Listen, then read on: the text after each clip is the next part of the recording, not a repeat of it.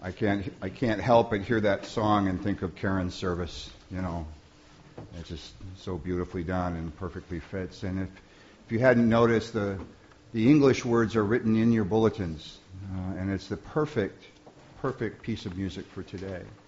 So as David comes to read one of the more organic stories in Scripture, just listen to the whole idea of soil and planting. Listen, a sower went out to sow, and as he sowed, some seed fell on the path, and the birds came and ate it up. Other seed fell on rocky ground where it did not have much soil, and it sprang up quickly, since it had no depth of soil. And when the sun rose, it was scorched, and since it had no root, it withered away. Other seed fell among thorns, and the thorns grew up and choked it, and it yielded no grain. Other seed fell into good soil, and brought forth grain, growing up and increasing, and yielding 30 and 60 and 100-fold. And he said, "Let anyone with ears to hear listen." Holy wisdom, holy word. Be to God. One of the things that I most appreciate and most love about living in this area is just the beauty of the earth around us. And when I come to the church to work throughout the week, I don't any longer come down over on 150th because it's insane trying to make a left turn onto Newport Way from there. So I come and go over Somerset, and without fail, just to slow down up at the top of the hill just beyond Somerset Elementary and look out over the beauty that is there. And you have these two cities that you can see springing up, but it's what you notice more than that even is the mountains in the distance and the trees that just surround us. And even more than that, we live in a state that is unlike any other, where on this side you have these evergreens and the beauty of that and the water, and yet you go to the east, and particularly as you go 90 and turn south down toward Pullman and travel through the Palouse, particularly those times of year where the wheat is just golden and it is as far as the eye can see. And especially if there's that gentle breeze, it's like the waves of an ocean just running over that. It's just, so beautiful. And even though we live in a city, all around us is agriculture. You drive down 167, and just before you reach Auburn, you look to your right, and there's the pumpkins, or whatever the crop may be. There have been beets, and there are other kinds of things. We are surrounded by these kinds of organic elements. And it's one of the most dramatic growing areas, really, in the world. Unlike around Nazareth, where Jesus did this story. And again, just to remind us of what it was like back then, and particularly even is like that to a great extent today, it's one of the most challenging areas in the world to plant anything. Because if the weather turns and the weather comes from the east, that's the Arabian desert. And that hot, arid, terrible, just oppressive heat comes, and it will literally kill in an instant almost because of the level of that heat anything that's planted there. But at the same time, if the weather comes from the west, it's very much like what we've been experiencing, particularly this year, of torrential rains that will wash away the soil. And so the riskiness is worth what they end up doing as sowers. They take their bag of seed and they literally cast it anywhere and everywhere. Into the rocks, into the shallow soil, into what is supposed to be good soil, into the trampled pathways, and that seed will take root. But it has to be at an opportune time and at an opportune place, in an opportune kind of soil, in order to finally take root and bear fruit. Whether it's wheat or whatever it may be, to bear the purpose of that plant. Fruit was the same way, and you think of the olives and other kinds of elements of what's grown there, and Again, it's risky. But the only way for fruit or grain or anything to continue its life is to take the seed that is produced by the plant and replant it so that that kind of element or that kind of plant or that kind of fruit continues. As I look at this table, I think of the same thing. You heard, many of you who are here, my story, and there are 3 folks whose candles will be lit, who were there for me at very opportune times. And I was not the most fertile of soil many of those times, and particularly Mike Bigley and Tim Bigelow. But they persisted and planted those seeds in me. And then Peter Schmidt was the one who finally said, Brad, I think you're called to ministry. We all have those folks in our lives. We all have folks in our lives who have planted those seeds that have helped us nurture who we are and what we have become. Every single one of us. And I think to a great extent the reason that we're sitting here this morning is because of some of those seed planters. But we are also a people of free will. And so we are able to make choices around our own capability to grow, our own capability to go deeper in our own faith or to be positive in our lives. And again, here we are in an unprecedented season of politics. I have never in my life seen the level of negativity that we have seen. Thank God it has the potential of ending on Tuesday. But even that may not be the case. Every pundit that I've heard says it may not be the case that it would end on Tuesday. So what's our role in any of that? Well, I think we have a role of filling the negative vacuum with something else. Some kind of good news. Something that says there is more to this life. There is more to living here. There's more to these relationships than negativity. And we help turn that tide as a church to something more positive, to something more beautiful, to something more filled with grace. I think about, again, these folks, and Paul took up where Jesus left off and talked about fruit. But Paul did it in an unusual way of naming 9 elements that are the natural outgrowth of being in a relationship with Christ and being filled by the Holy Spirit. And it wasn't fruits of the Spirit. It was singular. Fruit of the Spirit. The natural outgrowth of continuing to nurture our own faith. And I'm going to read this part of the sermon. It's what I think is really well represented on this table for many of us. These folks, many of them, and this congregation, so many of us, but I'll focus on the candles. They exuded a love that was patient and kind. They exuded a joy that was contagious and a joy that filled us. They exuded a peace that really did pass understanding, a kindness that extended well beyond those closest to them and on into even the most distant places and persons. They shared with us and showed us what goodness means. It was a goodness that made us want to be around them, learn from them, and be undergirded with a level of trust with them, where we could really, truly share our true selves with them. Many of them were faithful, faith-filled, faith-oriented, and faith seekers. They were even faith bringers and faith teachers. More than any of those, they lived their faith in a way that went well beyond their words. Their actions taught us what faith looked like, so much more than what faith sounded like. They were gentle, grace-filled lovers of Christ. And the result of all of that was that they had the kind of self-control that taught us as much by their example as any of the previous parts of that fruit.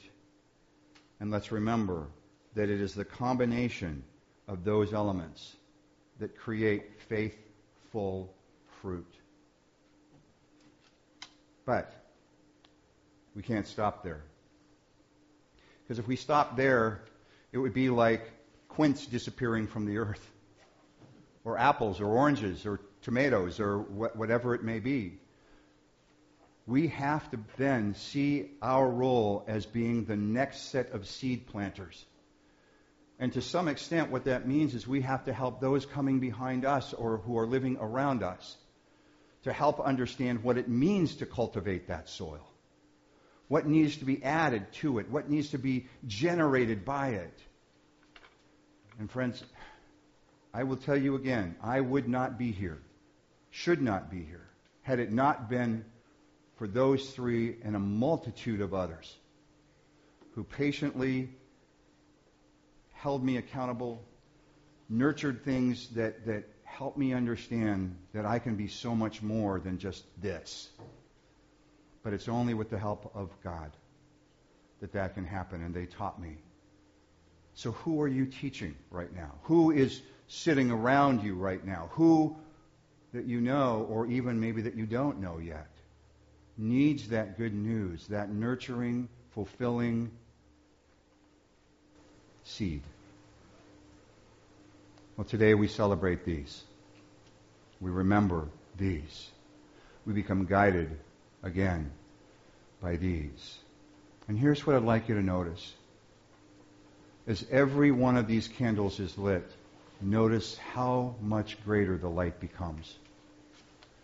Notice just above the candles the heat, the warmth that is generated by each one of these lights, and how much it kind of grows exponentially the more candles that are lit. I look at this and I see the church. This is what we need to be for this world, particularly right now, are those lights and that warmth and that love of Christ.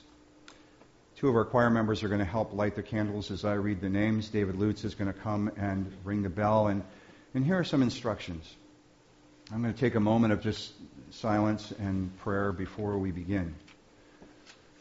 But as a name is read, I would invite you to stand if you knew them, to remember their lives, and I'll pause between each of the names being read. And let's just remember the light that they were. So I invite you all to come down. God of all creation, as we remember these who have gone before us, help us remember that they are, in fact, in a great cloud of witnesses. They are there still in our lives, surrounding us with love and grace, and even in some ways guidance. And we hold them dearly in our hearts. And as we read these names, as we hear these names and hear the chime, help us remember the influence that they had in our lives, and now the choices that we continue to make to become better, so that we too might share. All this in Christ's name. Amen. Karen Kinney.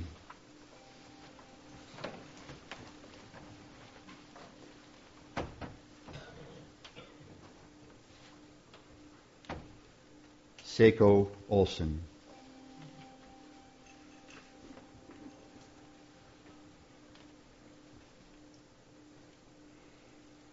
Craig Petrie.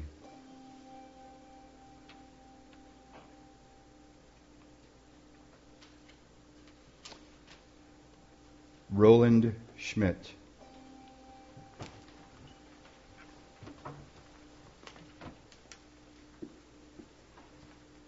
Jack Wilder.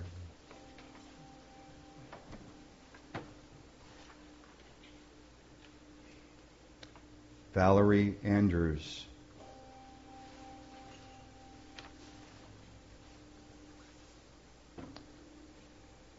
Betty Appleby.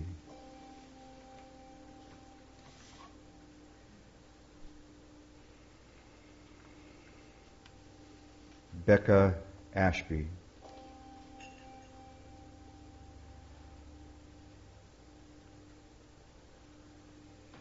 Tim Bigelow.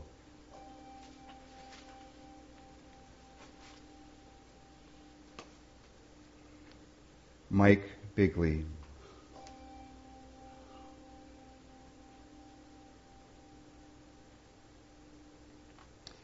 Nicole Bauer.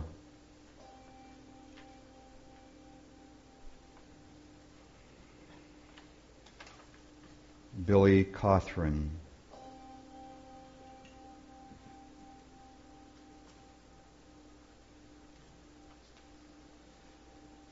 Dwayne Coble.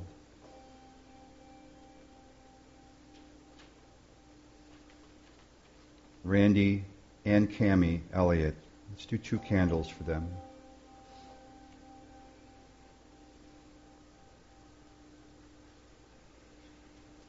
Pearl Erickson.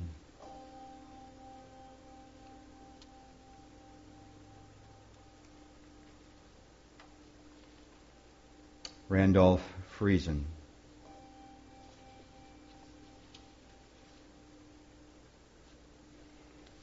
George Hanna.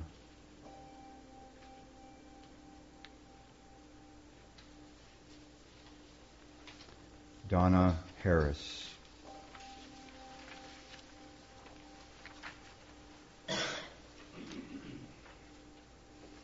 Holly.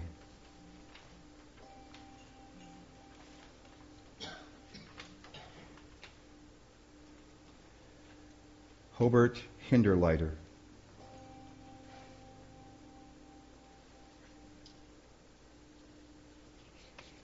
Tim Kinney.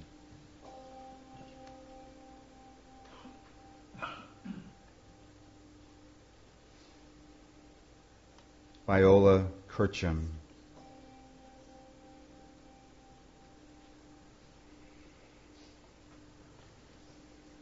Alonzo Knox.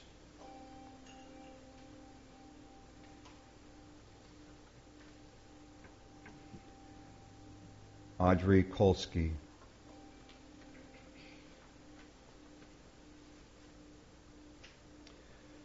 Geneva Lingerfeld.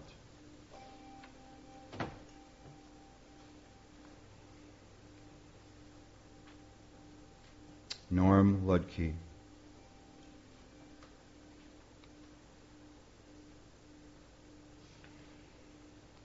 Charles McIntyre.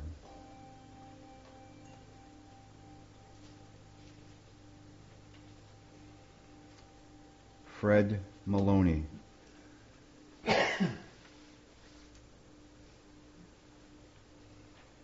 Eric Medall and Sandra.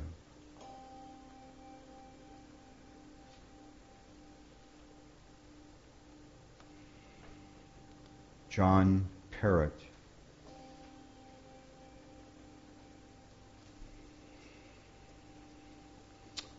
Ola Perdue.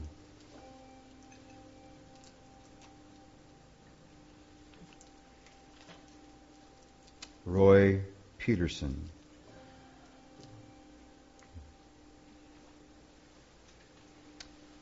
Alan Petrie.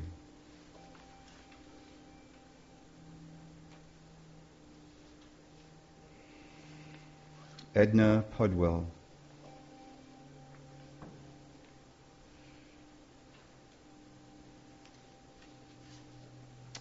Maggie Rath.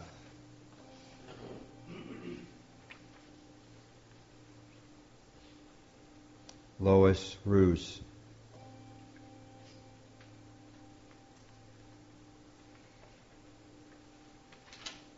Maxine Rustwin. Peter Schmidt.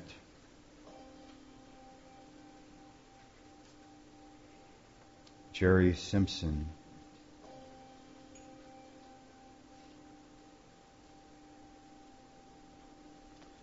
Bill Serreris.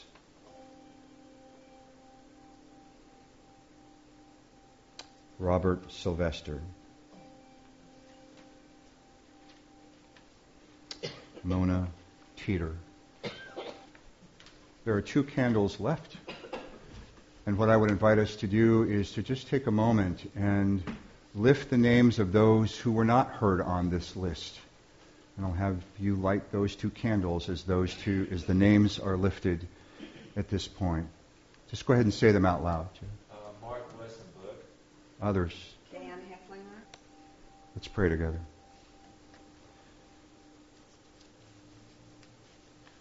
God, these are lights for us. Lights who are now with you. Lights who have warmed our hearts, who have guided our steps, who have filled us with warmth, who have motivated us to be who we are. We ask your blessing on these lights, these candles this morning. And help us to see the next set. The light that we need to be in places around us. In Christ's name. Amen. Thank you.